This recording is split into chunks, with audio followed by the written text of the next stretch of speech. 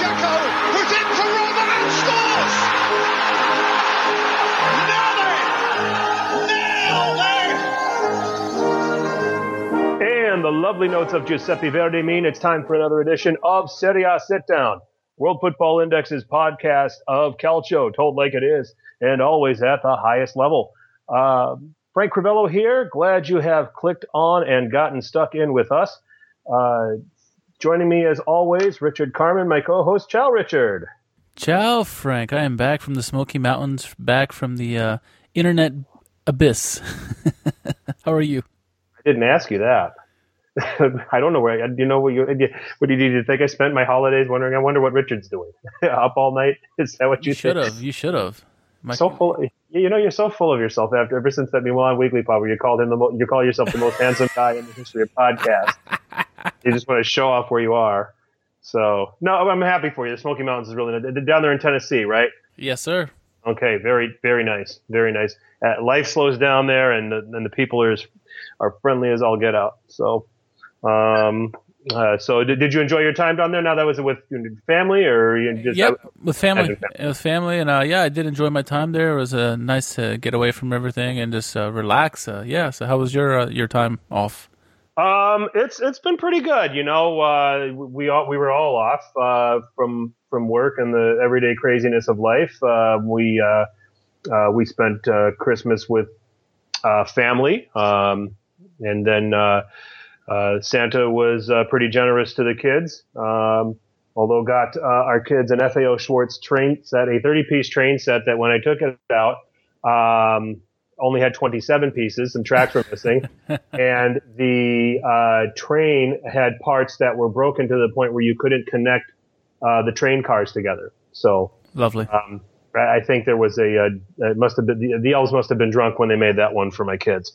That's the only thing. That eggnog, I tell you, Frank, it's some strong stuff.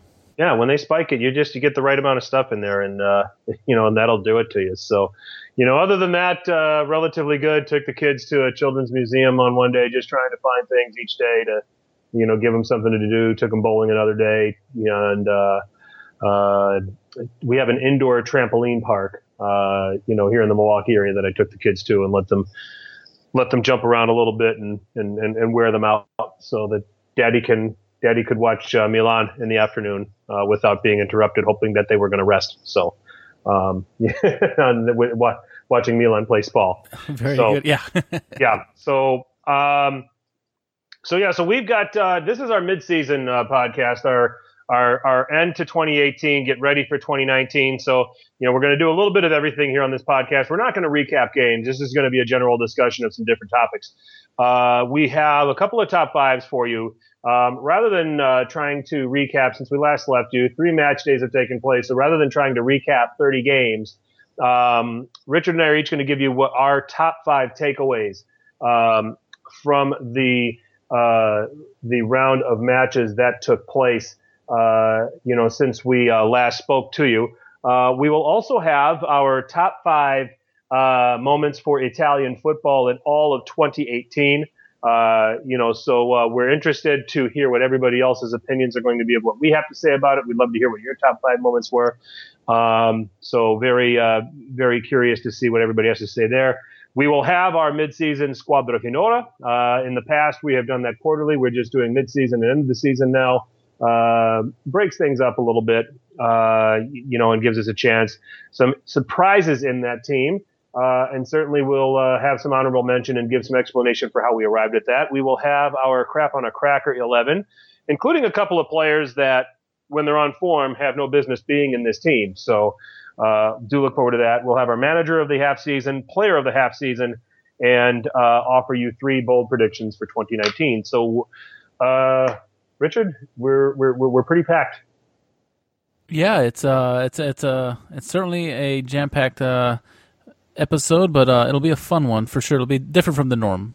Interesting to hear what your takes are going to be on some of this stuff. So let's begin with the top 5 takes from match weeks 17 through 19. And Richard, I am going to have you start with number 5. All right, number 5 for me is Milan are in declining form despite their win against Spal yesterday. Okay. Okay, yeah, and disappointing loss at home to Fiorentina, draw at Frosinone. Yeah. Put it together to beat Spal 2-1 after falling behind a 0-0, which could suggest to you that there is some life. Gonzalo Higuain, in particular, getting a much-needed goal there. Definitely feel that. But, despite the decline, Richard, they're in fifth and they're a point out of fourth. I mean, Yeah. they're right in there. I mean, this is what you get with Milan fans. This is what you get with Milanisti. You can be in fifth and be on 31 points, and you can call it a crisis. And crazy because a year ago at this point, what was Milan, 11?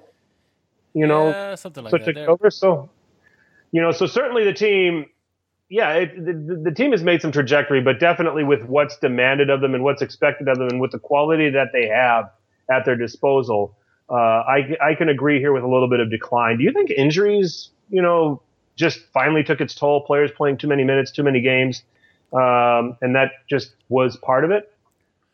I mean, if you look at the whole season, I would say yeah, but this recent decline, I think it's more than that because they've had enough time with all these injuries to get acclimated to it. I mean, as best you can, obviously, but Zapata and Abate back there in defense, that's gonna only be good for so long, and it started to show its true colors. And so I think it's just more of the lack of depth is starting to show, and I guess can contribute that to the injuries. But yeah, it's I don't know. It's more of a mental thing with me. It seems like more than anything else.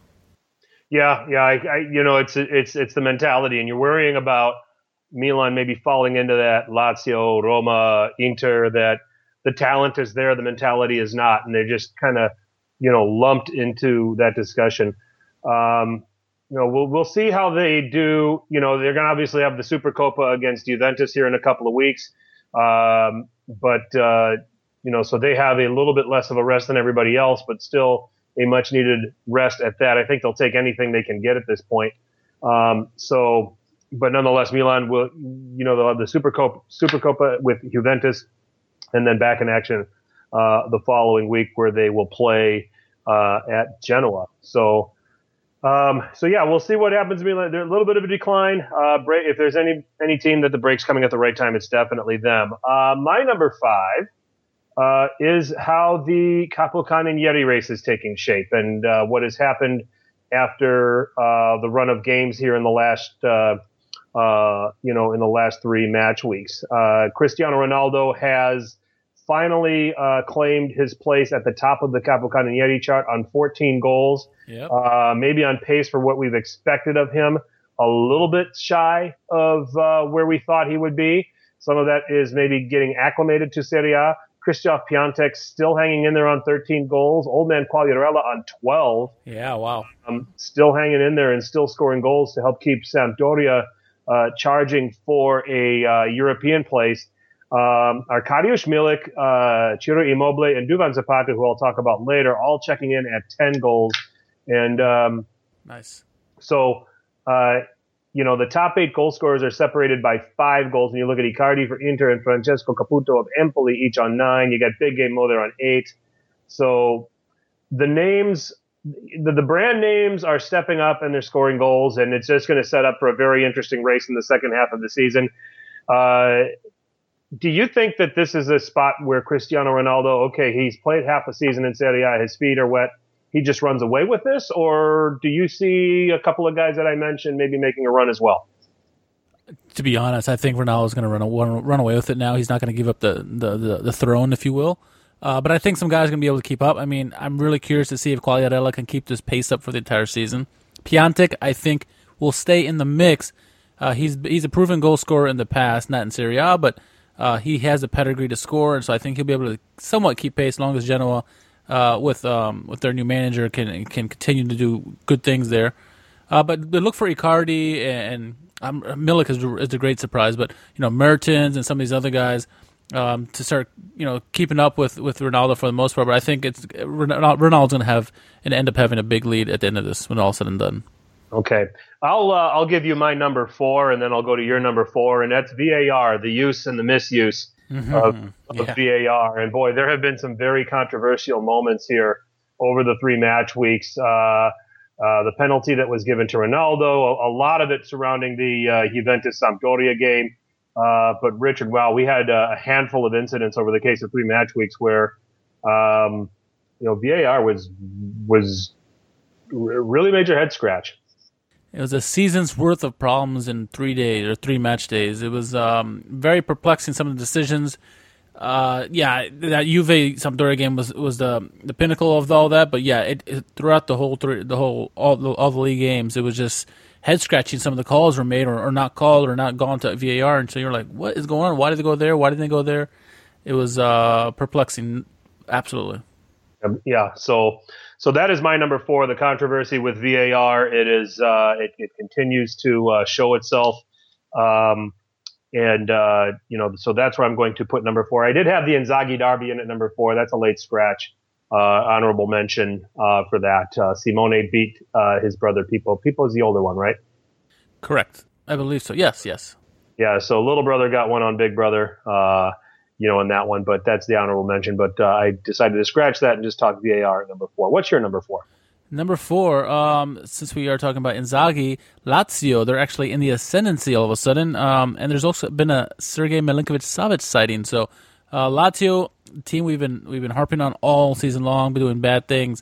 They've somewhat turned it around the last 3 match days, and they jumped back into 4th place. So good for them. It's 2 good wins and a draw. It's what you want to see coming into the break, and hopefully they can feed off of that and continue in that form going to the second half. For sure. This is one of these teams that they've been so shaky and so wildly inconsistent, and a lot of this is because you expect so much more from guys like Sergei Milinkovic-Savic, and I think Luis Alberto has been a disappointment so far this season as well. Yeah. They've had some changes at defender. Francesco Acerbi steps in for Stefan De Vrij. Or De Vrij, however you want to pronounce it. They're trying to force a partnership of some sort between Joaquin Correa and Ciro Immobile. So there's a lot of different things that Simone Inzaghi and Lazio are doing. That this year that they didn't have at their disposal last year. And lo and behold, they're still in 4th and they're on 32 points. And if you can start getting some form out of these guys like Sergei, like Luis Alberto, they could be. They have the potential to not only be 4th, but be 4th to stay. Yeah. We saw how good this team was able to be last year. For the most part of the season, they were in the mix, for the Scudetto race, or at least 2nd and 3rd. But before they eventually slipped out of it, they have that kind of talent to be in that mix. It's just about being consistent. That's been their biggest downfall for X amount of years now, especially this season. If Sergei Milinkovic-Savic can finally step up, him and Luis Alberto, if Correa and Immobile can get that partnership that Inzaghi is hoping for, they could be a team that's going to be locked in the Champions League spot. Yeah, for sure. Absolutely. Go ahead and give us your number 3.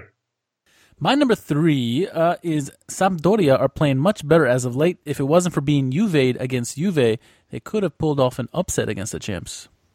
They were Juve'd, no doubt about it. Yeah, but they got 2 other wins in the other 2 days, so they're playing much better at home and away. So hopefully they can build on these kind of performances and take positives from that Juventus matchup if they can. It's wildly aggravating that Lega Serie A, it almost looks like they're deliberately going out of their way to make sure that these guys get an undefeated season, to kind of, hey, over here, look at me kind of thing. And it's really pathetic when you see it unfolding right now.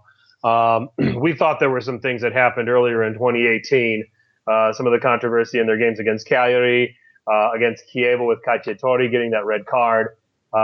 We thought some of that was kind of sketchy. This is kind of on par with what we were seeing earlier in the year. The worst part was that Ricardo Saponara play where they said he was offside, and you see the referee looking at the monitor and like, no, let's move on from that. I don't want to see the play where the Juve defender touched it. That's where it should be nullifying the offsides. But that's what it is. Whatever. Yep, it's mildly aggravating. And let me tell you something, Lega Serie A referees. This Juventus team is good enough; they don't need your help. Okay, and if they lose a game, let them lose a game properly. Did you see my little retweet of what Allegri said about, saluting the end of the year? Yeah. It's like, make sure you thank and salute VAR too while you're at it. So bailing your ass out of a bunch of things. So, and I know that, the Juventini are going to come calling for me on this one, but I, got to speak the truth on that. My number 3 is that, okay, we can talk top 6, and we always talk top 6, the two Milan teams, the two Roman teams, Juventus and Napoli, but I think this is now top 10. Sampdoria, Atalanta, Torino, and Fiorentina all really making their presence felt in this league with their performances. And Richard talked a lot here about Sampdoria. Atalanta are just absolutely battering everything in their path.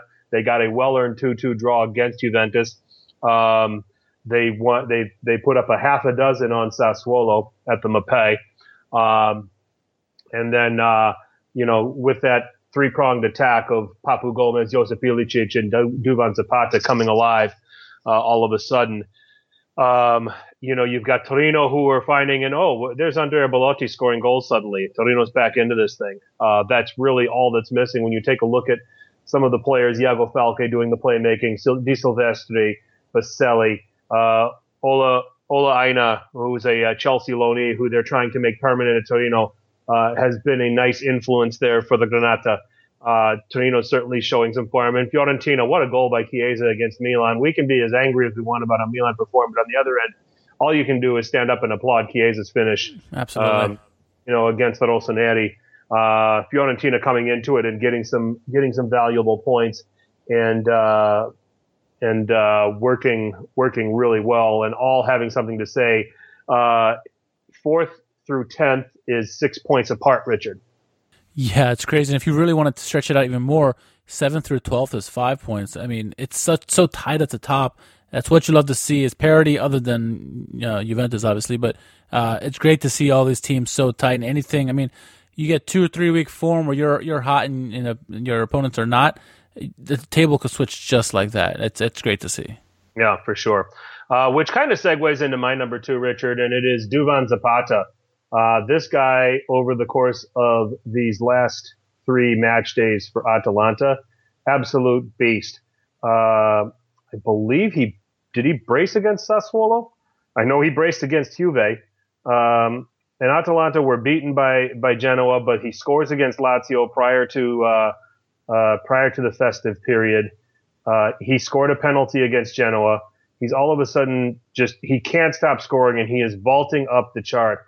This is one guy that, because of the quality that is around him and the service that he gets, we talk about Papu Gomez, we talk about Josip Ilicic. Robin Gosens is having himself a really nice season on that left-handed side. Very underrated. And a very underrated player for sure. Duvan Zapata has service all over the place, and if there's somebody that does make a run at Ronaldo, it can be the Colombian.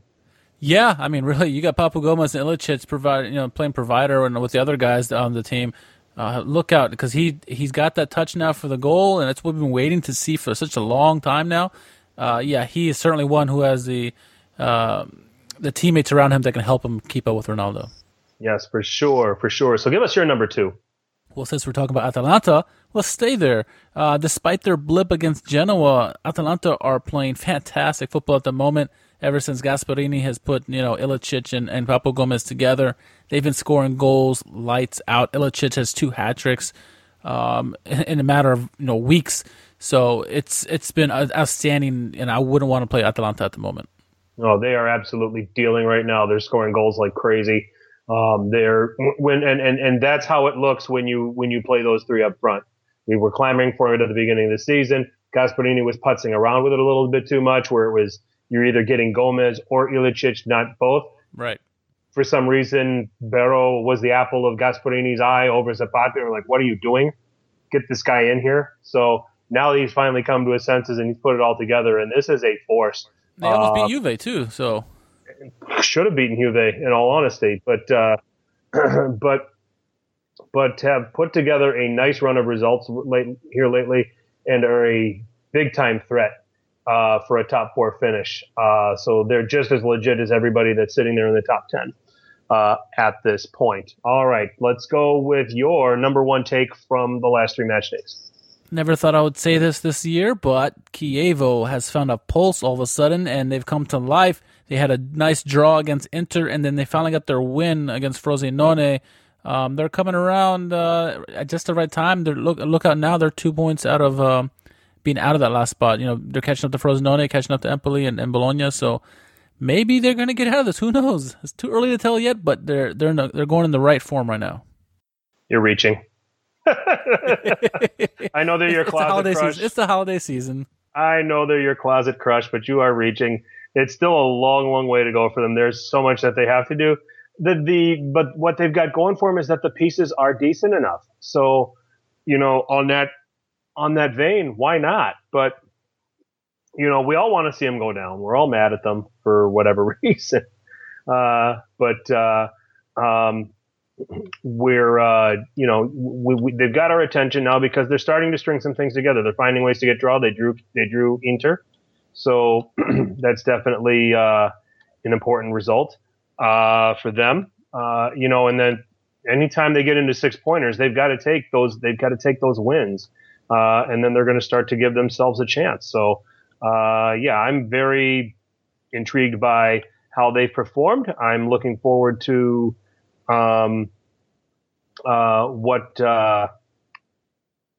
what they do here going forward, but I think it's going to be very, very hard. So, my number one, unfortunately, and I wish I could say it's just limited to what happened at the San Siro on December 26th, but unfortunately it's a microcosm of an awful problem in Italy, and that's racism. Absolute, just inexplicable what went down at the San Siro on Boxing Day between Inter and Napoli, and I don't even know if they celebrate Boxing Day in Italy or not, but let's just set the scene. Okay, first of all, we have the racist chants against Koulibaly during the game. Despicable. Okay, absolutely despicable. On 3 occasions, the San Siro announcer asked them to stop. They kept going. The reaction from all of this, Koulibaly gets the red card. I don't know if he knew what he was doing at that point when he got the yellow and just wanted to applaud at the referee and say, look, I want to get the fuck out of here. There's more important things than playing a football match like this under these conditions, and in which he did. If he did, I applaud him for that. That takes courage to do. But I am so disappointed with Serie A. I'm so disappointed with Italy. I'm so disappointed with Lega Calcio. I'm so disappointed with the Prime Minister of Italy with his reaction. Oh, my goodness. To what he said. It was one of the most ignorant things I've ever heard in my entire life. It was heartbreaking to think that, my bloodlines go back to that country, and I'm embarrassed for him. I'm embarrassed for the country's people that that's the leader of that country. So, because it's despicable. Carlo Ancelotti said after the game, he said, you know what? The next time this happens, we're walking off the pitch, and if we forfeit, we forfeit. Yep. And good for him for saying that, and good for him for getting behind his guy. Okay? Absolutely. And if Lega Serie A had any common sense, this is the one time you rescind a red card and give him a yellow and let him be eligible for the next match. Okay? Because I read the blurbs about that the red card's going to stand and he's still suspended. Inter have to play 2 home matches behind closed doors, and the Ultras are out for 3 games. Whoa. Yeah. You showed them, didn't you, Serie A? Great job. Way to stick it to them. All right? And we had, after we talked about when we did the podcast deal, in reaction to the domestic abuse, we had a listener say, hey, would be nice if Serie A tackled racism. Unfortunately, they're not tackling racism. They just keep going in reverse, Richard. Yeah, it's pathetic to see, really, and people want to put the blame on Inter, and you shouldn't really, because every team has this problem. I guarantee every team has this problem. You hear the stories all the time. Keita Ball is getting yelled at in games. Mario Balotelli used to get yelled at when he was playing games. So it's all throughout the freaking country and the league, and when you had the Prime Minister saying what he said, and Lega Serie not doing anything about it, the referee not doing anything about it, it's sad. They need to change that, and they need to do it quick because it's pathetic, and everyone's watching. Even more so. They're already looking at the league as it was, and now with this, they want to see how Serie A is going to react to this. And so far, they've done poorly. So, no, absolutely. And for those of you, the Prime Minister is Matteo Salvini. He said Bonucci got booed by AC Milan fans. Is that racism? Come on. That's how you're going to respond to that. You're as bad as, and you probably came from Juventus's PR department. Okay, it's just pathetic. It's pathetic that we're 2 days away from 2019, and these conversations still have to be had. I'm still reminded of when Milan were playing a friendly Richard against a team of part-timers, in their stadium, and they're putting racist chants at Kevin Prince Boateng, and he punched the ball into the crowd and said, "I'm out of here." Yeah, and they walked off the pitch. Not playing in this shit, and the team followed him. So yeah, we're not playing either. So, it's got to stop. There's got to be a way to stop it. There's got to be a better way to govern it. There's got to be harsher penalties, because this is beyond sticks and stones and words never hurting you. This is about having respect for the players on the pitch. This is about the players being able to perform in what should be a safe working environment, where they shouldn't have to be subjected to abuse, whether it's physical, whether it's verbal, whether it's emotional, etc. Okay, so for this to still be happening when it's almost 2019 makes me sick. It's disgusting, really. And yeah, this happens in other leagues, but we're not talking about the leagues. We're talking about what happened this past 3 match days, whatever. So it's specific that match against Napoli. So it's disgusting, and they need to find a way to correct it immediately. If they have any kind of honor in their PR system in Lega Serie, they need to figure out a way quickly to get this taken care of, because this is disgusting, despicable. I don't know what more else to say. I'm just sickened by this. Yeah, I'm trying to find. Okay, I want to read Nima Tavali's thread from Twitter because this just hammered it home. All right, so I'm going to read this on Twitter, and Nima Tav ROOD Nima. I'm stealing this from you. I'm citing you, but I am stealing this from you because I want to share this with our audience in case they. Okay, Koulibaly suspended for 2 matches for mocking the referee. Not shocking, but expected. However, when compared with the Curva Nord, who are given a 3-match ban and all Inter fans a 2-match ban, it is utterly pathetic and sends the wrong message that racist abusers are as bad as their victim. If the Juventus CR7 statement was tone deaf, this is deaf, dumb, and blind. The optics of this is awful for Italy. We went from maybe suspending the league to closing Curva Nord until March and ban Inter from all away matches for the rest of the season to 2 matches, no crowd, one more without Curva. All in less than 6 hours. And as they also announced Koulibaly's suspension, unbelievably, for a lack of a better word, idiotic. It's not even a slap on the wrist, it's a kiss on the forehead. This is what happens when you continue to appoint the same people only to different roles. Within the same organization, nothing changes. The illusion of justice is made to appease the anger out there, and they save face internationally. Now just watch how when racist chants occur in other stadiums after the January break, how scarce the coverage in Italian mainstream media will be. Not to mention tiny little fines, if anything, to not draw attention to the problem. Just like when Keita Balter was abused against Roma, hush hush, sweep the turds under the rug and spray perfume, as my friend at Santici Fulvio so eloquently says. Is anyone still wondering as to why these things happen over and over and over again in Italy? 1 year ago, Italy failed to qualify for the World Cup. When Italian football as a whole was at their ground zero, 1 year later on, and the national team is looking promising, but Il Calcio is still at rock bottom. Only a handful of clubs own their own new modern stadiums. The rest play in post-Soviet atrocities that are impossible to help clubs increase revenue. There's a new racist scandal on the terraces almost every week, and yesterday 1 person died in clashes between fans. That we didn't even get to that, Richard. An Inter fan got killed. Yep. It was largely because it was Inter fan violence against Napoli fans? Yeah, it was that matchup. And an Inter fan got hit by a car and died. Italian football is not doing okay, and it never will again as long as the same people who broke it are left in charge to fix it. Pathetic. That's from Nima Tavali. Nima, brilliantly put. Brilliantly put. Yeah, he said it all. You can't add anything to that. And he is an Inter guy. He hosts an Inter podcast. He is shaming his own team and his own club and the situation. But he's all, as a product of Italian football as a whole, of course. But but he is. Yeah. When the truth needs to be said, it needs to be said. It doesn't matter who you support or whatnot. It's shameful what's been going on, and something needs to change. And Nima's right. The same people are at the top always, and then they just keep changing positions, but they're all still the same results year after year. And things need to change there, I think. So he hit it right nail on the head. Yep, for sure.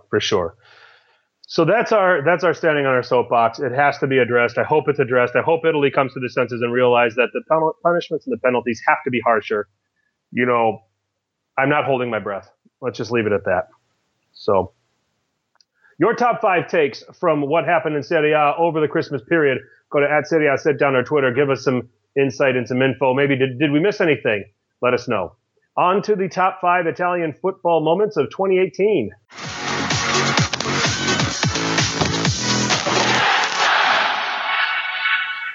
Richard, we'll start with you. These are the top 5. This is all of 2018 for all of Italian football. Richard, number 5 for you. All right. Well, I'm starting to get old now, and my memory is starting to fade, so I just stick with this season to make it easier for me. Number 5 for me is Fabio Quagliarella backheel goal of the year at the beginning of the season. What a way to score that goal. That was just unbelievable. I've seen guys do backheel goals before, but the power he had on his backheel goal was amazing. That was awesome to see. Okay, I don't hate that. I'll put that in my honorable mentions because I don't have that in my top 5. But it was a fantastic goal. It was jaw dropping. It almost broke the internet. As much as an Italian football goal is going to have a chance to do so. So, my number 5 is Italy being able to hang on to League A status in the Nations League under Roberto Mancini. And eliminating, sending Poland down, needing just, coming down to the last day for Portugal to secure going to the semifinals. So Italy were pretty close to getting it done, leaving me encouraged that Roberto Mancini has Italy in the right direction, has the national team in the right direction. There is a midfield all of a sudden. When you look at Jorginho, Verratti, and Nicolo Barella, which I think for the longest time that had been a huge issue with the national team under previous management. So Mancini used the Nations League to get Italy in the right direction, and lo and behold, they're going to maintain their standing in League A for when the next Nations League rolls around, which is pretty exciting. No, it's certainly good things are coming from the Azzurri, and it does seem like Mancini is the right guy to lead them, at least right now. No, I like that. The fact that they, many people thought they were going to be the ones going down in that group, and in fact, it was Poland. So, great job by them. They're finally starting to get an identity now. They're starting to play attacking football. About time. Great job for that. Yeah, for sure. I'll take number 4. I'll start with number 4. My number 4 moment for Italian football of all of 2018 is kind of a calamitous one: the Gianluigi Buffon meltdown at the Bernabeu. One of the dignitaries of Italian and world football, a gentleman of Italian and world football. You just never, ever expect that kind of behavior. It just, the whole moment, if you're a true Italian football fan and you're a non-Juventus supporter watching that, you're looking at it like, hi, pot, this is kettle, right? Yep. Because for all the calls that they get in Serie A, to have it go against them, whether you like the call or not. And I still don't know if that was a good call, to give the penalty and to see Real Madrid through.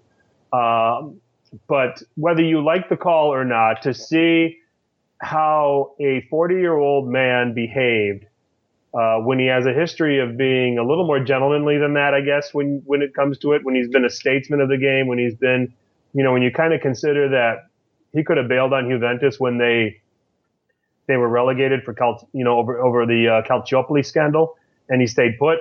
He stayed loyal to Juve. He loves playing for the national team. And the pedigree of Gianluigi Buffon, to see that moment, I think it was perfect for anyone that wasn't a Juve fan. Yeah, it certainly was. You did not expect from him. Like Zidane had a history of bad incidents throughout his career, so when he got the headbutt, it wasn't too crazy. But what Buffon did, you're like, wait, what did he just do? He just got a red card at the end of the game, and he's not going to be in goal for the penalty kick to stop, Ronaldo or whoever. So yeah, that was totally out of the norm by Buffon. But hey, it was funny when you think about it, because Juventus fans probably won't think this, but it was it came around. What goes around comes around, I guess. Yeah, for sure.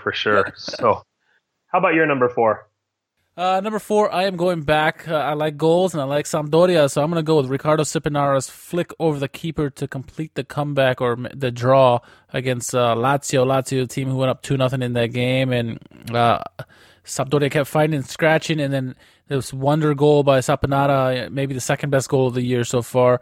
Backheel flick over the keeper to get the draw at the last seconds of the game. That was an amazing moment for Sampdoria, and it's kind of helped them in their trajectory upwards up the table. You and Sant'Angelo need to hang out then if you're going to do all this. We're hanging out right now, actually. No, I'm just kidding. You're going to do all this. You're going to start doing all this Sampdoria talk. He's got a massive closet crush on Sampdoria. I think it's because of all of the Polish players that come through because he's part Polish. But you didn't know that we were the admins for the Sampdoria English website? No wonder why I can't get a hold of them to come on and be a guest on our podcast. It's you guys. Yeah, that's right. So, all right. How about your number 3 moment of Italian football for 2018? The moment, and again, we're talking about this season only because that's as far back as I wanted to think. The moment that Gasperini put Papu Gomez and Ilicic together, because that just clicked. Duvan Zapata has been the better for because he scored 1 million goals since then. Atalanta, while they were a dangerous team, they're even more dangerous now with those two playmakers on the pitch at the same time, and Ilicic is going wild too with goals. So Gasperini for finally putting those guys together at the same time. Agreed. We've been waiting for him to do that, and they're just coming on like gangbusters all of a sudden. It looks really, really good. And as a neutral, it is fun. I love watching Atalanta as a neutral. They're one of my they're one of my favorites. When I don't have a dog in the hunt, I just I'll turn that game on and watch them because they're as much as I love watching Lazio last year when they were scoring juggernauts. Atalanta is that much fun this year to watch them. So great stuff as a neutral. Absolutely, definitely agree with that. So that was your number 3. My number 3 moment for Italian football in all of 2018 was when it was made official that Cristiano Ronaldo was being sold to Juventus from Real Madrid for 100 million euros. A breakthrough moment in what we would hope would be the resurgence of Serie A. Now, clearly, we've talked about some things that still leave a stain on on football on the peninsula. But this is a breakthrough in terms of trying to gain traction, gain relevance, and work their way up to being on par with La Liga and with Barclays Premier League. The money that comes with it, the marketing that comes with it. And I get that Juventus gets a lot of this, but the exposure for the rest of the league, it's massive, So, this was a big time. Even at 33, he's still bringing it. He's top of the Capocannonieri chart. And even when in games where he hasn't scored the goals, he's been an influence. So, Ronaldo signing for Juventus was my number 3 moment for Italian football in all of 2018. Yeah, it's absolutely, it's huge. I mean, Serie A is starting to be mentioned now, and at least in the American football shows. Before it was just Premier League and maybe the Spanish league. And now they're saying, oh, what is Ronaldo doing over there with Juventus now? So Serie A is getting more limelight now. Now it just depends on the league to pick up their profile and show off what they've been, how good they've been, and build on that and try to become, again, like you said, one of the best leagues, if not the best league in Europe. So it's a great thing by bringing in Cristiano Ronaldo because he's going to certainly help them get there. Yes, most definitely. So the profile of Serie A at least is on the rise in those respects. There's still certainly some things that need cleaning up on the peninsula that we've already talked about here in this podcast. But that was a big time moment. My number 2 moment, Richard, for Italian football of all of 2018, Roma beating Barcelona in the Champions League in the quarterfinals. I still watch those highlights, whether it's Peter Drury for BT Sport or whether it's Carlo Zampa, and I still get chills. The way those guys called it, you felt like you were actually there. There's a reason the Peter Drury call is in our opening song now because it's so good, that call. Yeah, and like you said, both Italian and the English versions were just amazing. You felt like you were there. You felt like you were a Roma supporter all of a sudden. Yeah, absolutely, and It was a breakthrough for Roma to show, hey, they can do more than just, okay, now we're playing a big team, let's bow out. That the potential is there. Now they've got to overcome some mentality things. Again, it looks like they're getting some things corrected. Shout out to this young kid, Nicolo Zaniolo. He looks like he's the goods right now. Yeah. I do a shout out like he's going to listen to this and tweet me, right? so, but nonetheless, I mean, just it was one of my favorite moments for Italian football all of last year, and was just as someone that bangs the drum for the Italian football, I was so excited to see that happen. No, yeah, that was a great moment for Serie A, and really it showed what kind of family we are, Serie A fans, because when ESPN FC attacked Serie A, attacked Roma, we all banded together and stood up against ESPN. And, we all had our remarks, from Adriano Del Monte to us to, everyone had something to say about that. So that just shows you what kind of family Serie A is. Absolutely, no doubt about it. Your number 2 moment. Highly touted players over the summer going missing this season. There are several. You can talk about Nainggolan, you can talk about Pastore, but I'm thinking about 2 people in particular: Andrea Belotti and Sergei Milinkovic-Savic. One is starting to come around, and maybe the second one is starting to come around. But for the most part, Milinkovic-Savic is supposed to be going for 120 million euros. He was missing the entire season until this past week. Andrea Belotti, also another $100 million player, supposedly going to whomever. He's barely gotten any goals this year. He's starting to come around this last month or so, but he's played his way out of the crap on a cracker team. But yeah, for the most part, all these players we heard about over the summer, they're going to get millions and millions of dollars to go to. If you want them, you have to buy them for $100 million or whatever.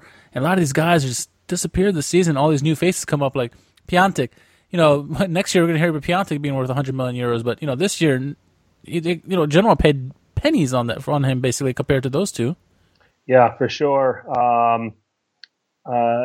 It's crazy to see the underperformance of some of these guys, and we'll see if they can kick up their form here in the second half of the season and get back to it. It looks like over the Christmas period, each of those players, especially the 2 that you mentioned, Sergei and Belotti, starting to come out of it a little bit and scoring some goals. So, but we'll see what happens. And the number 1 moment for Italian football in 2018, Richard?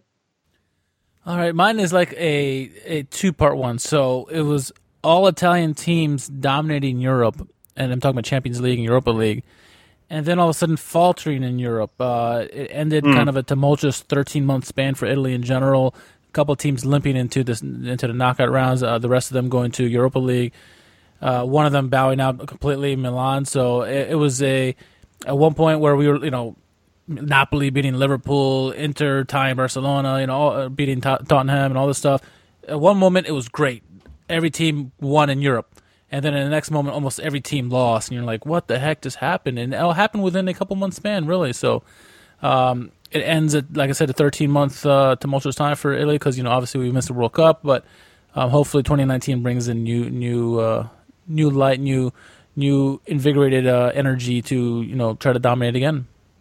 Well, for sure. I was sitting there thinking, man, we're going to have 4 Italian teams in the knockout rounds, and going from 4 to 2, it was just kind of a little hard to stomach considering what could have been. But, we've got, Juve and Roma in some spots where they've got the potential to maybe to move on to the next round for sure. Juve, being touted as one of the favorites. Roma maybe making a chance to get to the last 8 if they can overcome Porto.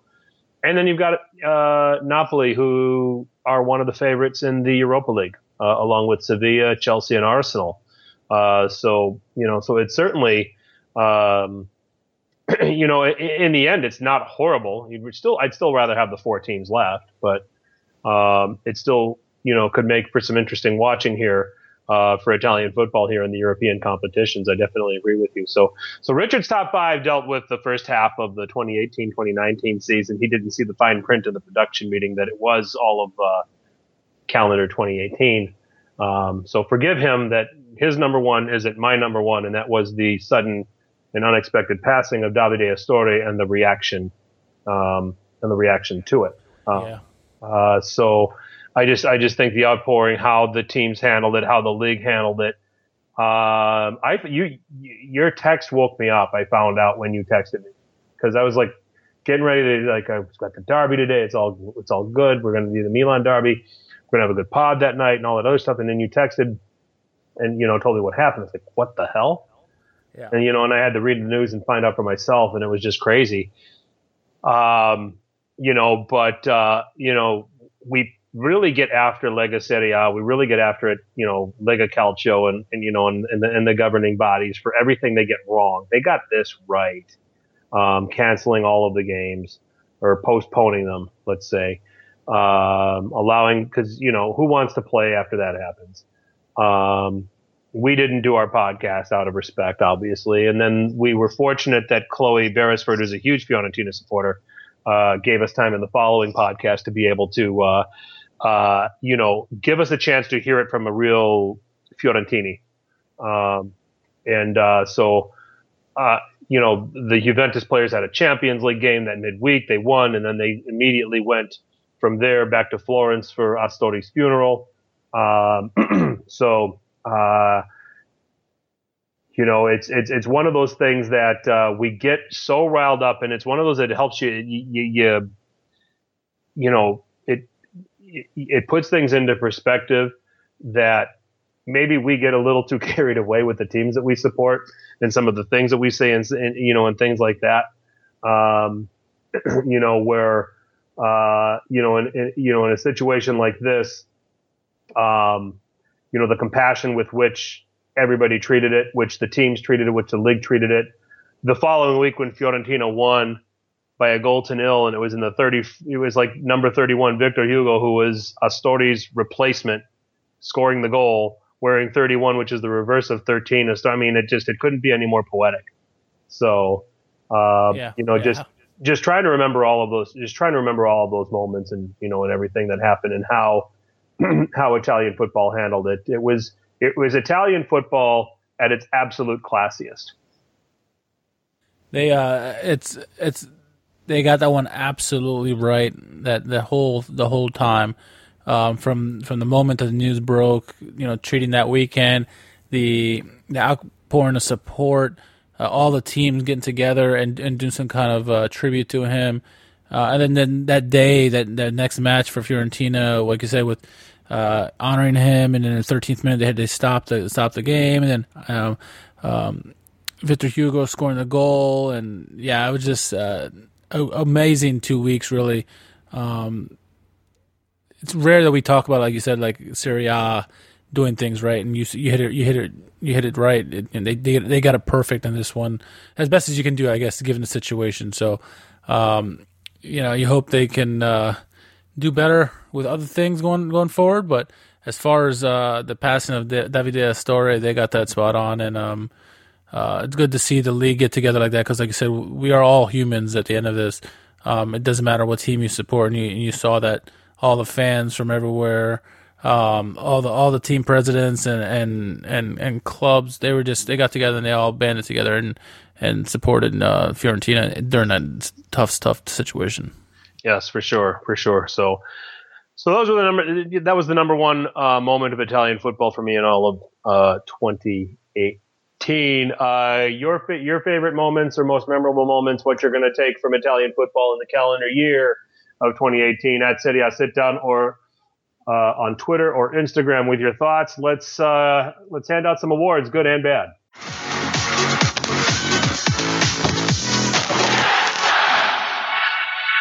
All right, let's move this along, Richard. We now get to what everybody looks forward to when we do these podcasts. We're going to start with our I'd say let's get the crap on the cracker team right away. Get it out of the way, huh? Get it out of the way. Get the crap out of the way. Get the bad stuff out of the way. We want to get, it's like one of those, I got good news and bad news. What do you want to hear first? I want the bad news first because, ended on a good note. Yes, I want to end on a good note. So we're going to do the crap on a cracker team. And we're going to go through this real fast. Right. A couple of players here, Richard, that could have made, that made this team, or actually, if they ever get some form in them, and one of them is starting to, they'll be off this team in a hurry. So, So if you're fans of these players, don't be alarmed. This is just because of what we expect of them, and they're not living up to it. So here's what we have. So our goalkeeper is Frosinone's Marcos Portiello. We employ a 5-man defense. At right back is Frosinone's Francesco Zampano. In the middle, we're going to go with Empoli's Matias Silvestri, who I think has been on this team a few times before. Chievo's Luca Rossettini, Roma's Juan Jesus, and at left wing back, if you will, is Frozinone's Bartosz Salomon. I don't think he's ever played left wing back before, but we're going to put him there. Maybe he'll do well. Yeah, maybe that'll get him out of it. If Frosinone puts him at left wing back, suddenly he becomes a baller and gets off this thing. So, Juan Jesus, just because every time he's been called on, he's been awful. Yeah, it's true. Every now and then, someone's got to give a break to Final Us, and so when he steps up, he does a poor job of it, and it makes the fans clamor for Final Us again, and so. It takes a lot to do because we know what the kind of players those two are. But Juan Jesus has been from what we expect him to put out there when he goes out there, he's not performing whatsoever, and he's part of the problem with Roma right now. And he needs if he has some good performances, he can get out of it. But man, what he's done so far, it's been pretty bad. Yeah, it is. It's been brutal. And again.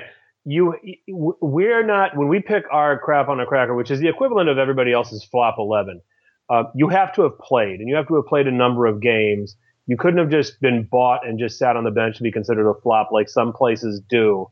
That's not a flop to us. You had to go out and you had to prove that you sucked. Okay? And these guys have all gone out and they've proven that they have sucked this season. So that's our back five. Let's go into the midfield. We've got four players holding the midfield. If he can hold it, and I don't think that he will, is Chievo's Ivan Radovanovic, Richard. Well, we're really picking on Chievo here because Walter Birsa appears in this team in that midfield. And then the rest of it are guys that if they can start showing a little bit of form, they're going to get off this team pretty quick. We're going to go with Lazio's Sergei Milinkovic-Savic, AC Milan's Hakan Çalhanoğlu, and then up front we're going with Udinese's Kevin Lasagna. Harsh on Lasagna though, Richard, because he got an Italy call-up under Mancini, and but he needs with what he's got around him. In 15 appearances, he should deliver more than 3 goals, even if it's Udinese. Yeah, Kevin Lasagna should get you 10, 15 goals with his eyes closed every season, and he's got 3 so far. You can't say it, you can't blame all on Udinese because Rodrigo De Paul is getting his goals right now. So it's Lasagna's not scoring for whatever reason. He's not even playing playmaker right now. He's just a man in the front. He is a great person to have up front, but he's not doing what he needs to be doing for them, and that's why he's in leading the line, if you will, for our crap on our cracker. Yeah, for sure. Now Çalhanoğlu, it just for whatever reason he had a pretty good campaign. When Gattuso took over, he was one of the guys that shined, in the second half of the season for Milan, and now he's regressed. So he certainly has worked his way back when I thought that, make the progression from the second half of the season and now and be an even more, unstoppable influence. And I think he's still having his issues. Sergei Milinkovic. Go ahead. I'll let you talk about both of these players. Sergei Milinkovic-Savic is in this team. A lot of it has to do with the first, first 15 or 16 games of the season. This just looked like a player that clearly looked like, why am I still here? I was linked to all of these clubs. I am not sold at the end of the day, and I'm still here, and played accordingly. I mean, he really did. Yeah, he's that kid who didn't get picked by Real Madrid and then pouted about it and said, I'm not going to play because I should have gone over there. That's exactly how he played. He didn't care at all. But this last 3 match days or so, he's really turned it around, and maybe he's going to have a better second half and get off of this list, but time will tell. But at the moment, he's the captain for me of the crap on a cracker. I mean, I text the Atalanta game was the telling one. I watched that game and I texted you. I said, SMS is in our crap on a cracker team, full stop, because he looked horrible in that game. He looked like he didn't care. He looked like he was going through the motions. He looked lost. It gets an Atalanta side where when you kind of take a look at, okay, Freuler and De Roon were excellent in that game, but still, it's Freuler and De Roon. You shouldn't have that much trouble with them, that's where he clinched it for me. But if he plays like he did over the Christmas period, he's getting off this team real quick. So I think so. And I think also with Çalhanoğlu, part of it was he's having problems with his girlfriend or whatever, and they broke up, and so maybe he was down because of that. I guess as of late they got back together, so maybe his play will pick up. But I know he had personal distractions that would aid in his poor performances. Because like you said, when Gattuso took over, he was one of the best players on the team. He just was inspired by Gattuso and playing so well. He still had some big games this year, but for the most part, it's been inconsistent and deserving to be on this Crap on a Cracker team. Yeah, for sure. So that's our Crap on a Cracker one more time. In goal, Marco Sportiello. Back five of Francesco Zampano, Mattia Silvestri, Luca Rosatini, Juan Jesus, and Bartosz Salomon. A midfield, I guess we can make a diamond out of this. Ivan Ivanovic, Walter Birsa, Sergej Milinkovic-Savic, Hakan Çalhanoğlu, and then Kevin Lasagna leading this miserable pile. Now, on to the mid-season team of the year, our Squadra Finora, Richard. We went back and forth on this and made some interesting decisions, and I think we're going to go position by position, and we're going to start in goal. And our decision in goal, very worthy nominees. We got Michael Lisi out there trying to tout for Albin Lafont for Fiorentina. We hear you. Yeah. We get you. Wojciech Szczesny, we don't know if it's him. We don't know if it's the defense. I mean, obviously, Juve conceding only 11 goals. Davide Ospina has certainly made an impression since joining Napoli, but Merit has had a couple of appearances too, where he's been pretty good. So our selection for goalkeeper in the Squadra Finora is Inter Milan's Sami Handanovic. Yes, Batman, if you will. He's been playing amazing. He's a great goalkeeper, but this year in particular, he's been playing really well, making some big saves, and the bigger the games, the bigger the saves he makes, and really he is a big reason, not the only reason obviously, but a big reason why Inter are where they are. A great goalkeeper. He may have had a down year last year, but he's certainly playing by far the best this year over any other goalkeeper. He has, I think, at least 3 more clean sheets than anybody else. So great season by him so far. Yeah, for sure. I think the honorable mention would go to Lafont if it goes to anybody.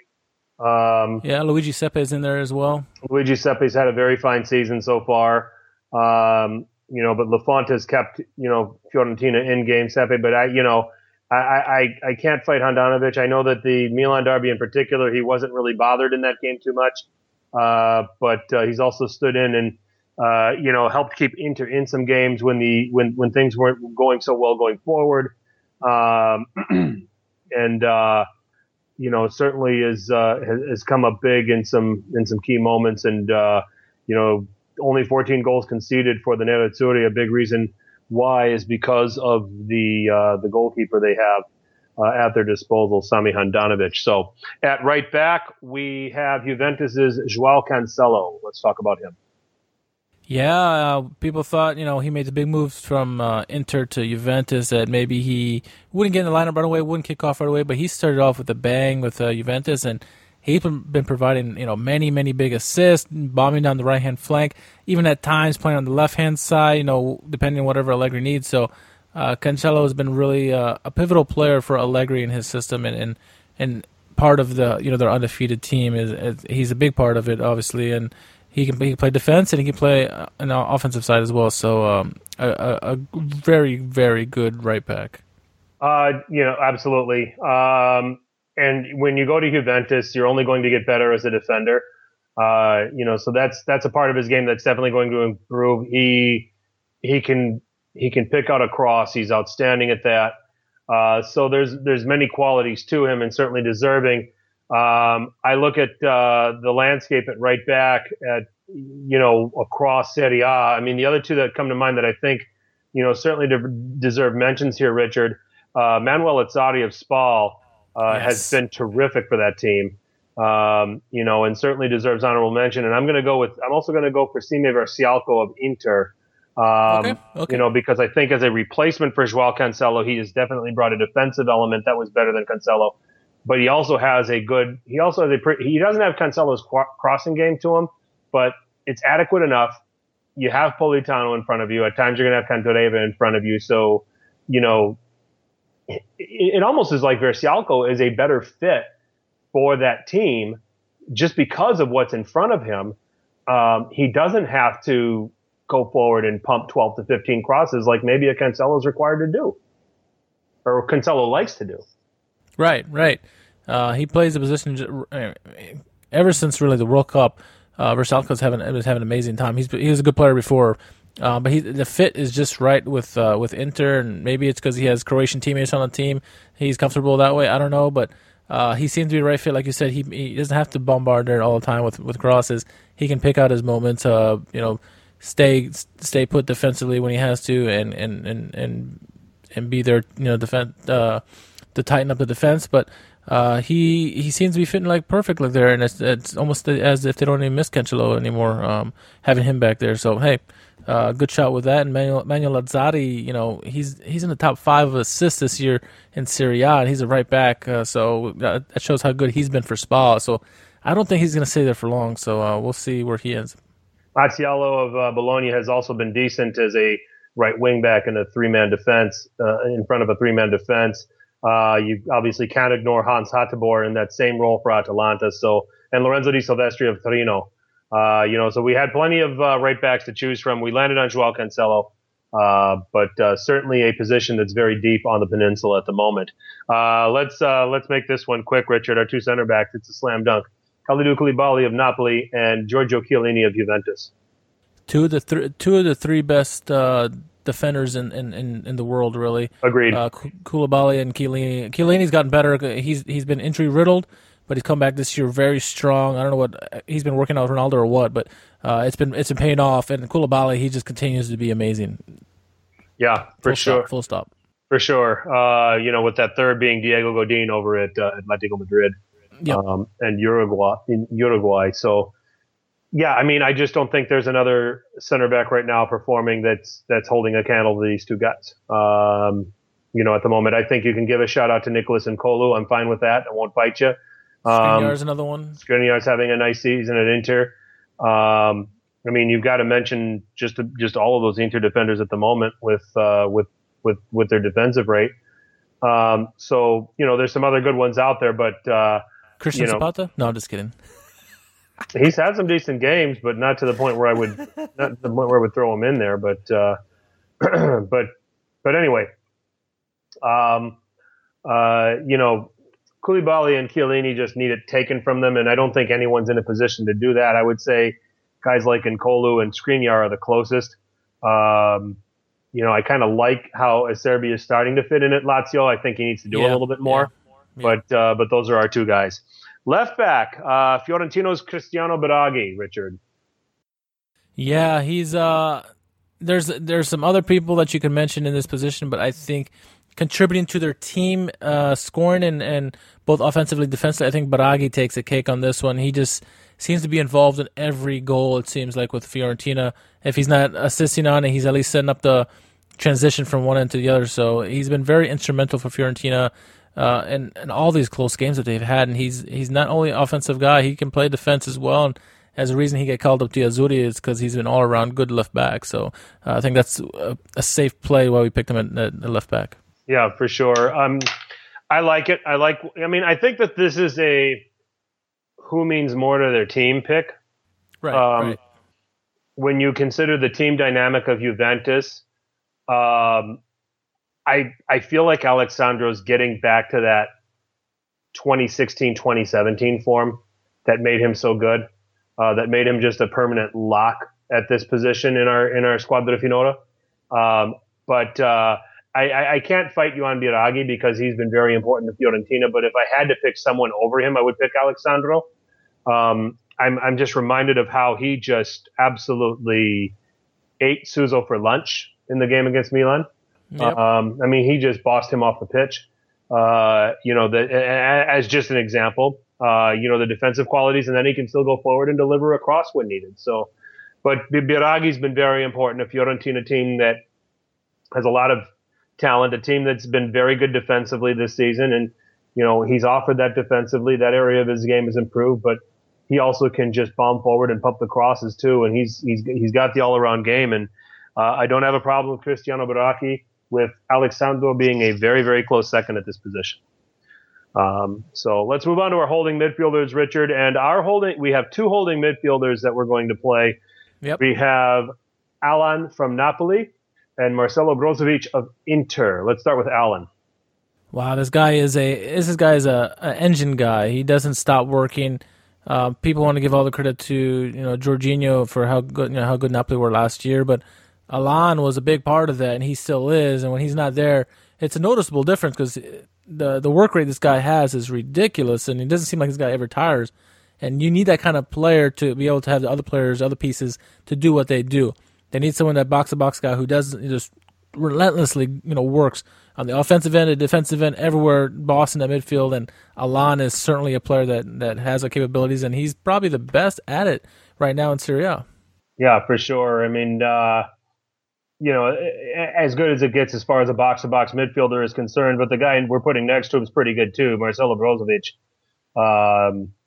I mean, his performance. I mean, just the performance in the Milan derby alone, and I hate keep referencing the games that he was in, that these guys were in against Milan, but he covers so much ground. He can put in a cross. He can put in a key pass. He just does so much. He's really been a big time engine room player for Inter. Yeah, he's another player who did really well for Croatia in the World Cup, and he fed off of that into this season. And he just continues to make the midfield his, pulling the strings, doing the midfield work just like Alan does. He is very pivotal for Inter, I think, for them going forward. He can help them shake their mentality flaws that they have, because the work rate that he puts in, he's certainly capable of shaking guys out of the ruts and getting the team, going in the right direction from transition from defense to offense. He's certainly a player I would keep in the Squadra Finora probably till the season ends, unless something tragic happens with him. He's going to be there to stay. Yeah, for sure. And when we're looking at these true central midfield positions, here are the guys that at least I want you, and I'll give you a chance to give yours. Daniele Baselli at Torino has been very good. For starters, I like how he has played. Nicolo Borello is more of a national team shout than a Cagliari shout. He's been okay for Cagliari. Seiko Fofana for Udinese is a reason why they're starting to find a little bit of rhythm now all of a sudden. When you're starting to, go down to the lower reaches, when you start working your way up. At Juventus, I think Rodrigo Bentancur is starting to have a bit of a breakthrough season. I guess we can forgive the red card against Atalanta, I believe. Just some names to throw out there.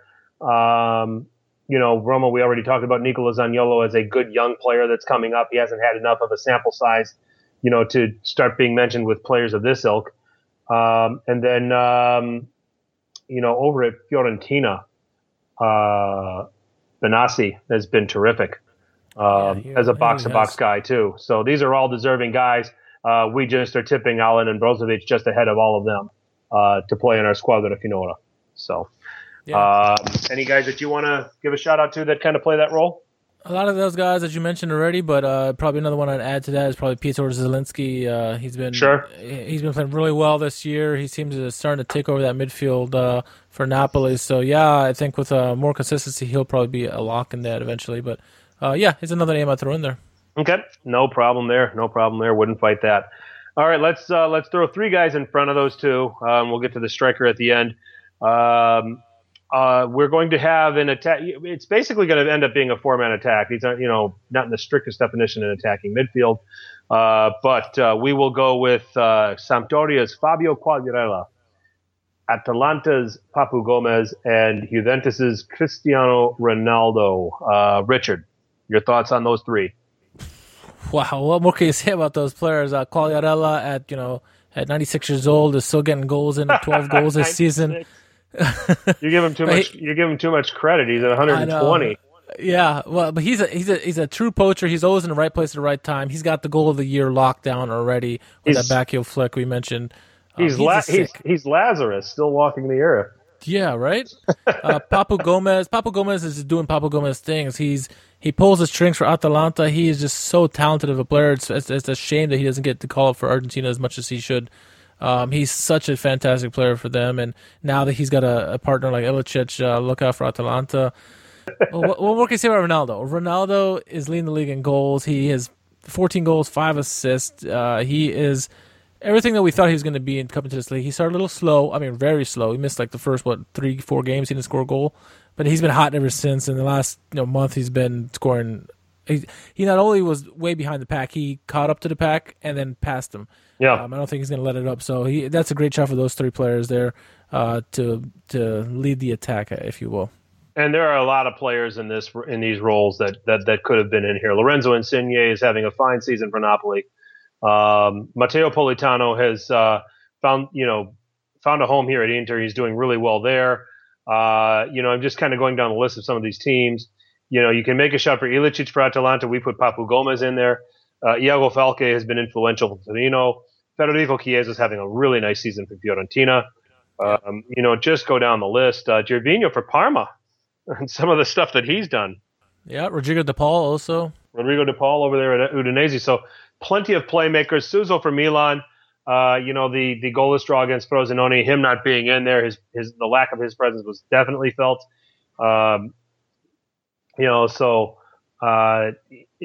are all players that you could certainly have a bit of a discussion about, but we're more than happy with the 3 that we've picked: Fabio Quagliarella, Papu Gomez, and Cristiano Ronaldo. Now to our striker, and I think, Richard, this is where some controversy could spark.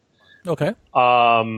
We talked about this. We went back and forth, and what I thought was important, and we came to a consensus on this.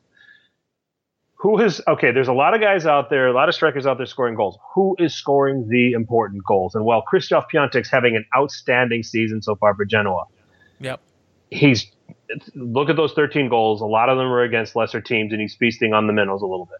Okay, penalties too. Arkadiusz Milik feasting on the minnows a little bit here. Okay, Ciro Immobile had that awesome goal against Napoli on the first match day, but who of substance has he scored on since? Duvan Zapata is obviously starting to grow into it. Mauro Icardi is always going to score important goals. We'd like to see more than 9 from him at this point for Inter.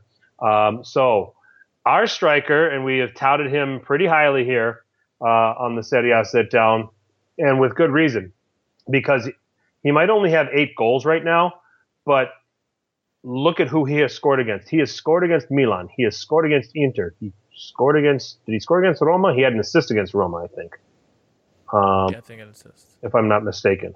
But he has had a hand in some significant goals here for the Bianco. No, he scored against Roma. He has had a significant hand and has scored big goals in big games. And he is the striker we want in the Squadra Finora because of that. Big game Mario Mandzukic, wins out as our striker in the Squadra Finora. And he's really our most versatile attacker because he can play in a number of positions. All 4 of these guys at the top can rotate and play any of these positions. But Mandzukic, like you said, he scores the big goals. He has one of the best Champions League goals in history with that goal against Real Madrid. He is just a fantastic player. He's a hard-working player. Doesn't matter how old he is. He gets it done. He runs. He can backtrack like nobody else. He's probably the best backtracking forward there is. He scores the goals when it matters. It's not against the minnows. Against these big games, he always steps up, whether it's a header, a poaching goal, a long-range shot. He does it all, and it doesn't seem to quit. And there's a reason why he started in the World Cup over a guy named Kalinic, and nobody even cares about anymore. So Big Game Mo is the reason we call him Big Games, because that's when he scores in the big games. So I agree 100% with this pick here. Yeah, it's just because of the significance of the goals that he has scored so far this season. With all due respect, Krzysztof Piątek is having a breakthrough season. We completely recognize that. I mean, Mandzukic scored against Lazio. I'm going back and looking at who he scored against. He scored. Did he score against Napoli? There was 3 goals in that game. He had to have. Yes, he had a brace against Napoli.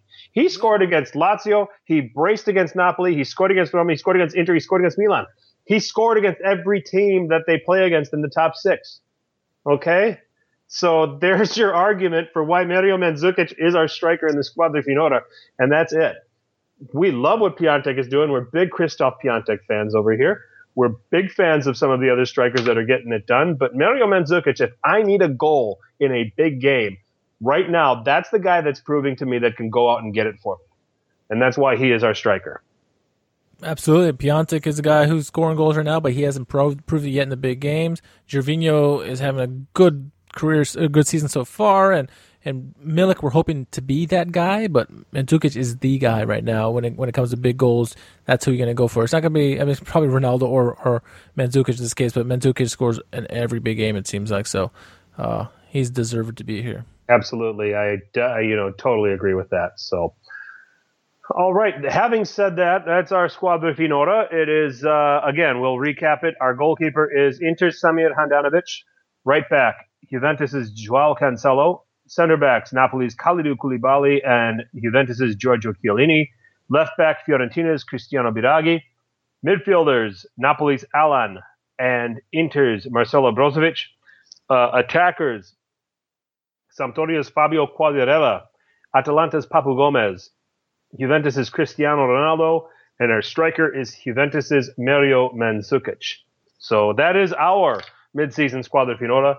Tell us yours at Serie A Sit Down on Twitter or Instagram. Let's finish with our manager of the half season, player of the half season, and bold predictions for 2019.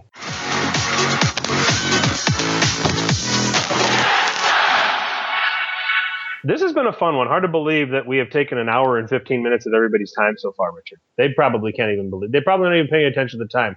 They're loving this discussion so much. Or they're annoyed with us and they say, what crap are you going to spew out of your mouths next, right? They're still fuming about the Mandzukic call, I think. yeah.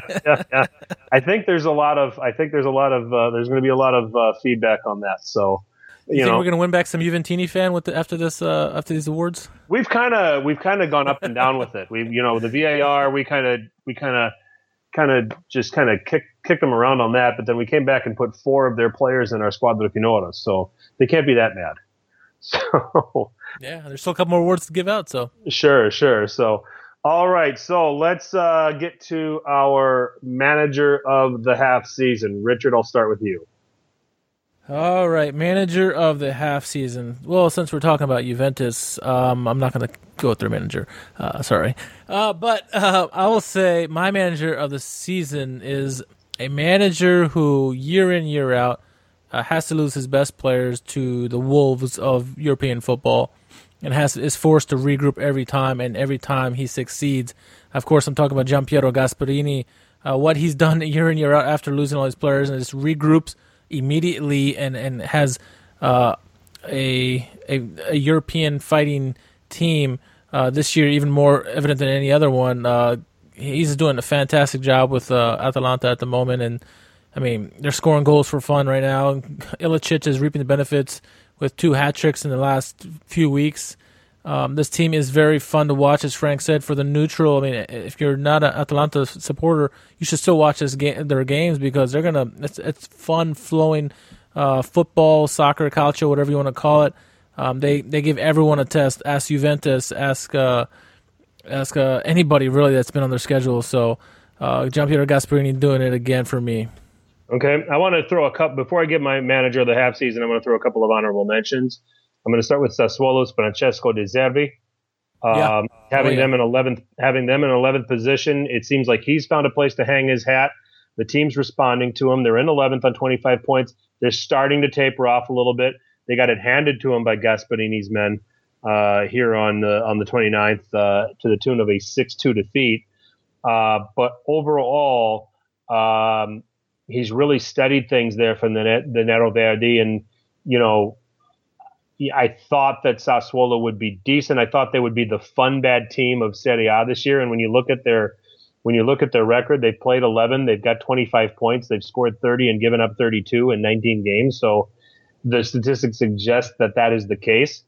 But he's done it while being able to get results and being maybe in a higher table position than one would expect. So an honorable mention to him. I'll give an honorable mention also to Walter Mazzarri over at Torino. He seems to really have this thing steadied.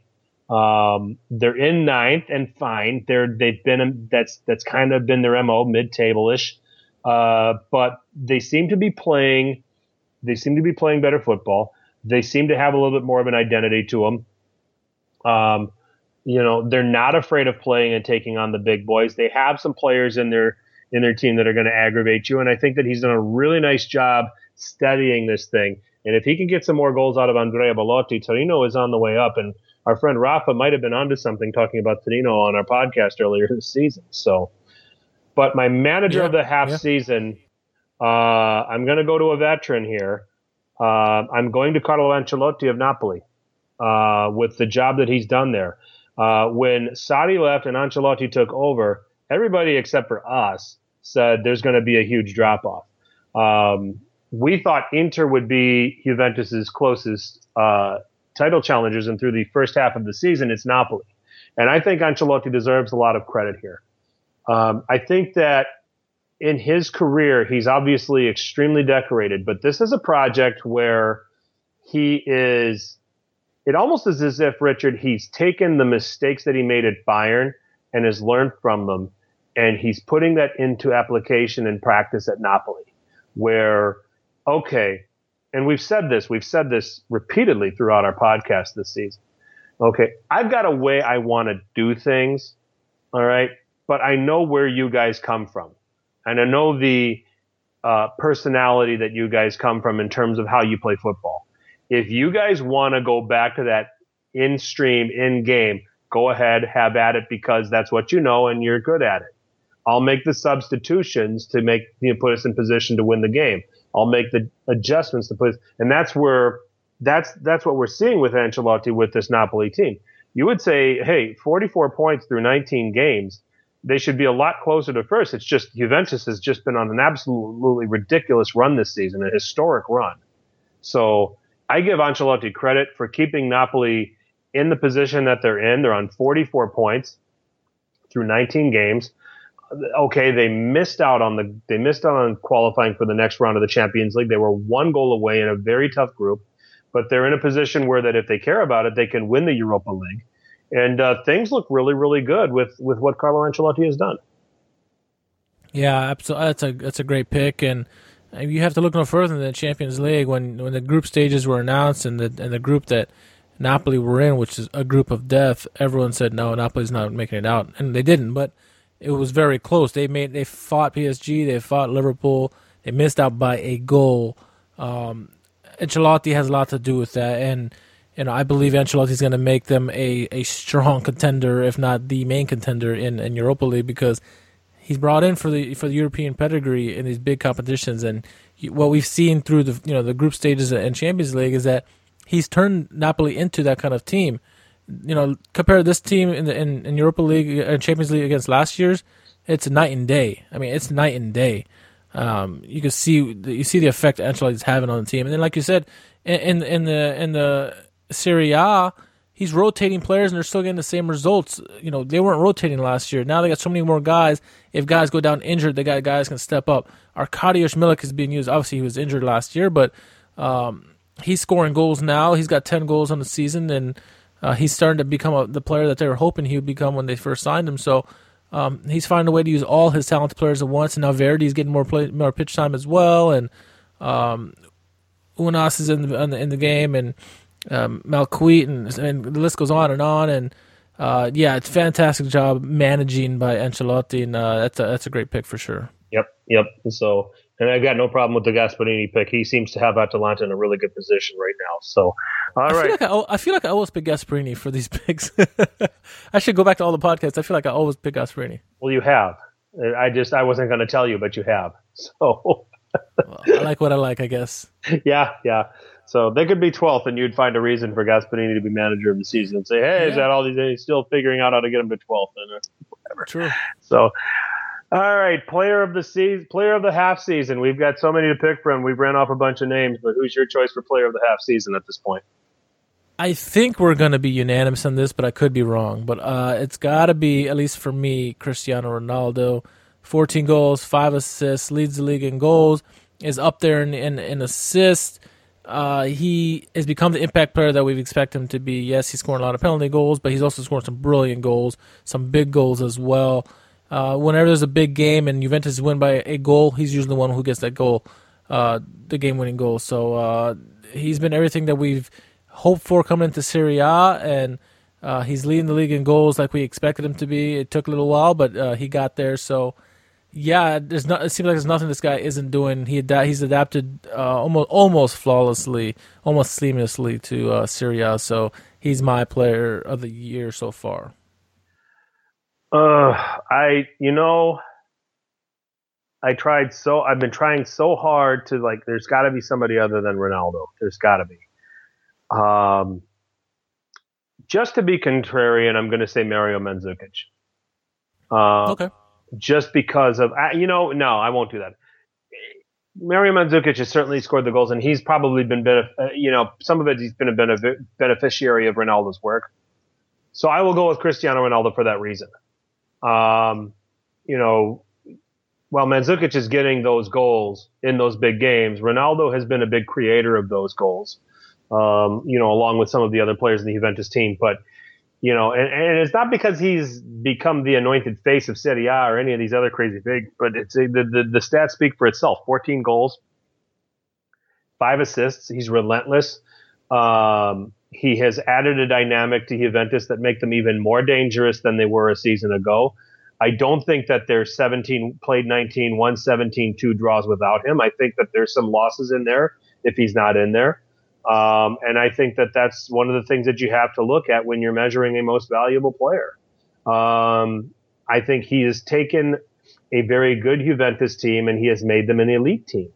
So a very deep Juventus team and made them in a better team. So, and that is what you pay for. That is what 100 million euros is supposed to pay for. And that's the impact that you're supposed to have. And it took him a little while to get going. There were some definite struggles, but once he got acclimated to the game, once he got acclimated to the tactics, he's turned up and he has come through and scored some goals. It started with the Sassuolo game. We said it, and I predicted that when I was actually doing my Fearless Fives. I said, this is going to be the Ronaldo breakout game, and he braces in that game. So while I just worked feverishly to try to figure out, I've got to put somebody other than Ronaldo in here. And the only other guy that I would probably argue for is his teammate, Mario Mandzukic. So Cristiano Ronaldo for me is the player of the half season. Well, it is unanimous then. Yep, it is unanimous. All right, so let's move on. 2019 is upon us. By the time you are listening to this, it probably will be 2019. It depends on when Richard gets done with the editing. So he does have a baby, so give him a chance. Could be 2020. Could be 2020. It could be 2020. Yeah, there've been some that have come out that I'm like wondering. I'm like, man, we're gonna have to record the next one. And you don't even have this one out. So, but I understand why. I get it. Yeah, it's having baby life is not easy. So, but let's leave the people with 3 bold predictions for 2019 for Italian football, and I'll let you go first. All 3 of mine one time? Yep. All right. There's been a theme with my picks tonight, and people or teams that I've mentioned and teams that I haven't mentioned. So it's going to be all in this bold prediction.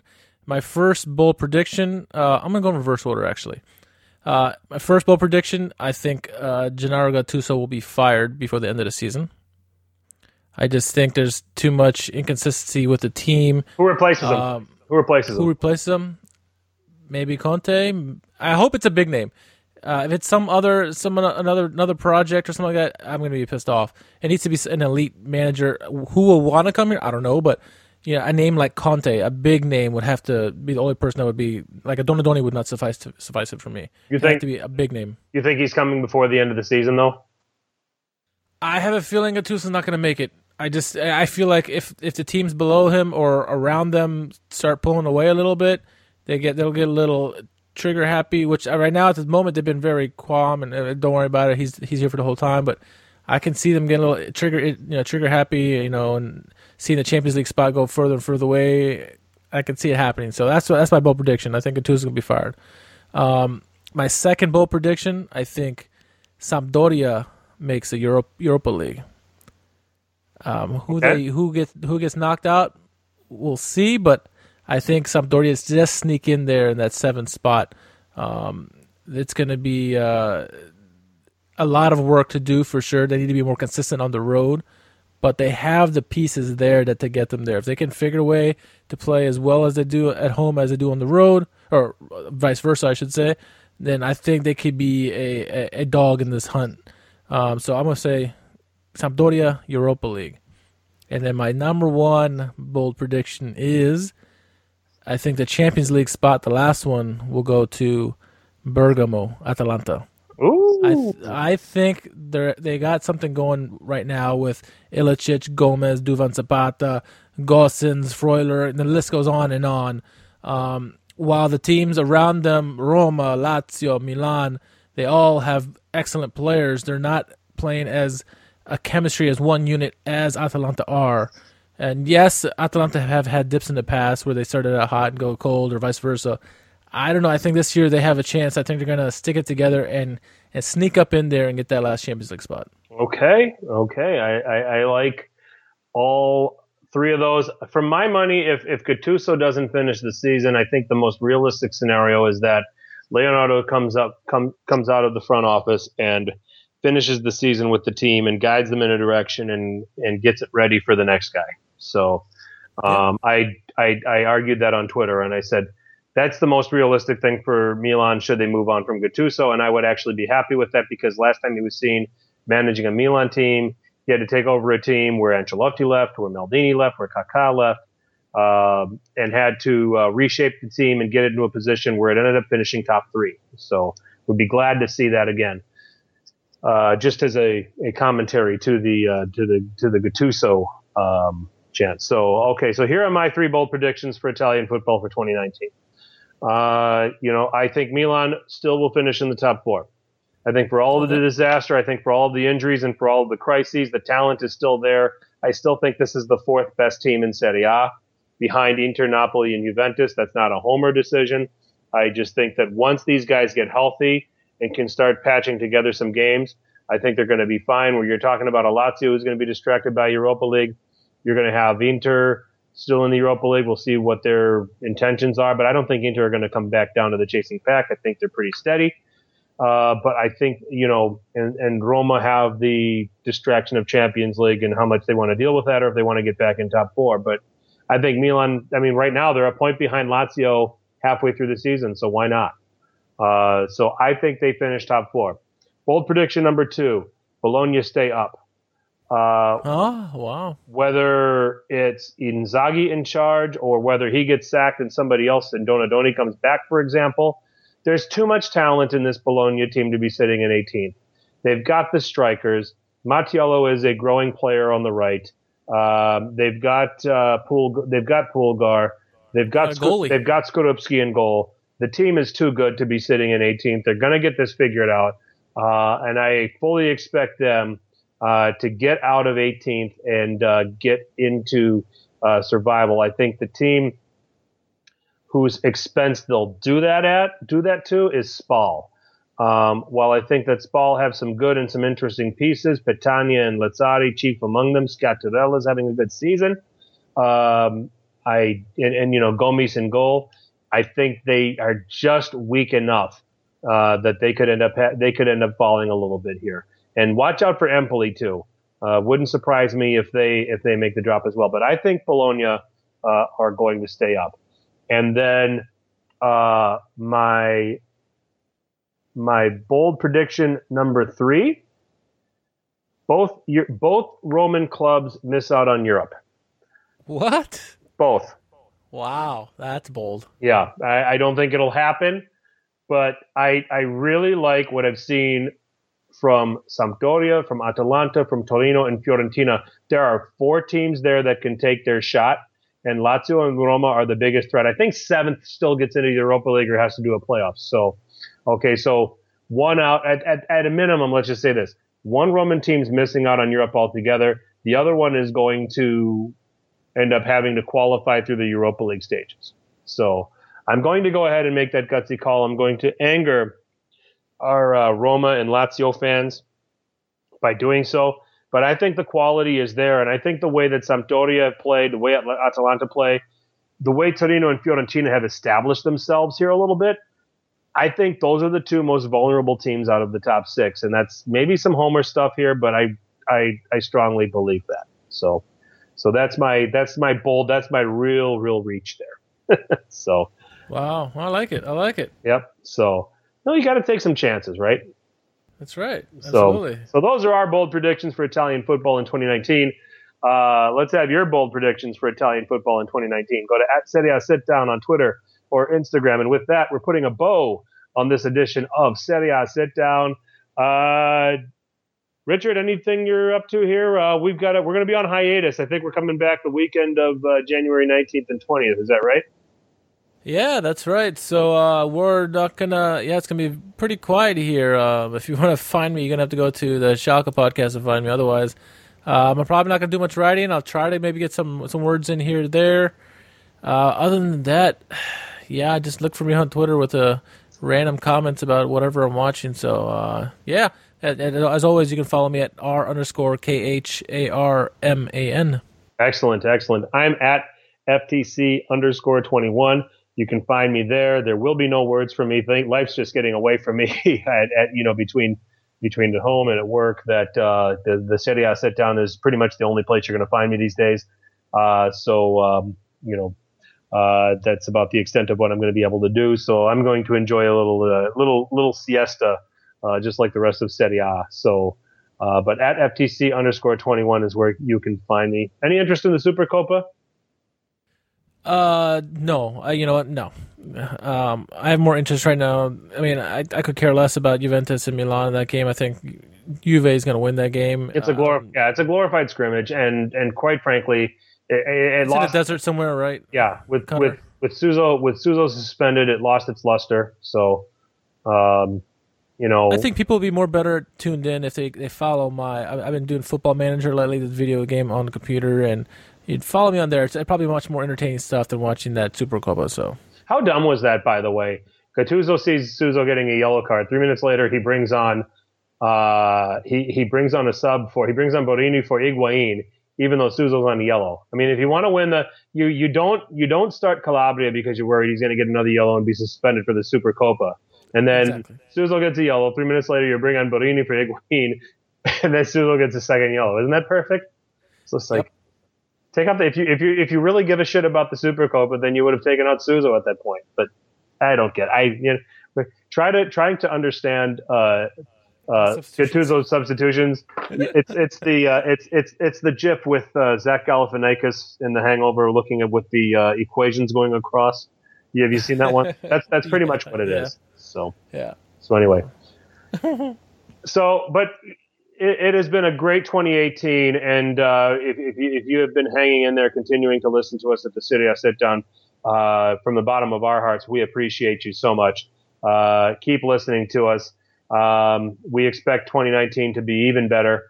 Not only for Italian football, but the quality that we can keep bringing here on Serie A Sit Down. We're proud to give you our input. We get it. We're fans. You're fans. We're giving you our takes. We have. A combined, I'd say 45 years of, I've got 32 under my belt, something like that, 31, 32. And you got about 20 or so. So over 50 years of Serie A watching experience under our belts, that we can offer you. And, we're privileged, that we get the platform to do that. And, want to thank you all for your support and, looking forward to an awesome 2019 with your listenership. Richard, do you want to say something nice to our listeners or about our listeners or no? Yes, thank you for listening and all your support, and have a happy New Year's. Yes, absolutely. Have a happy New Year. We're going on siesta. We'll check back with you the week of January 20th. In the meantime, in preparation, tell all your paisans about us. Ciao.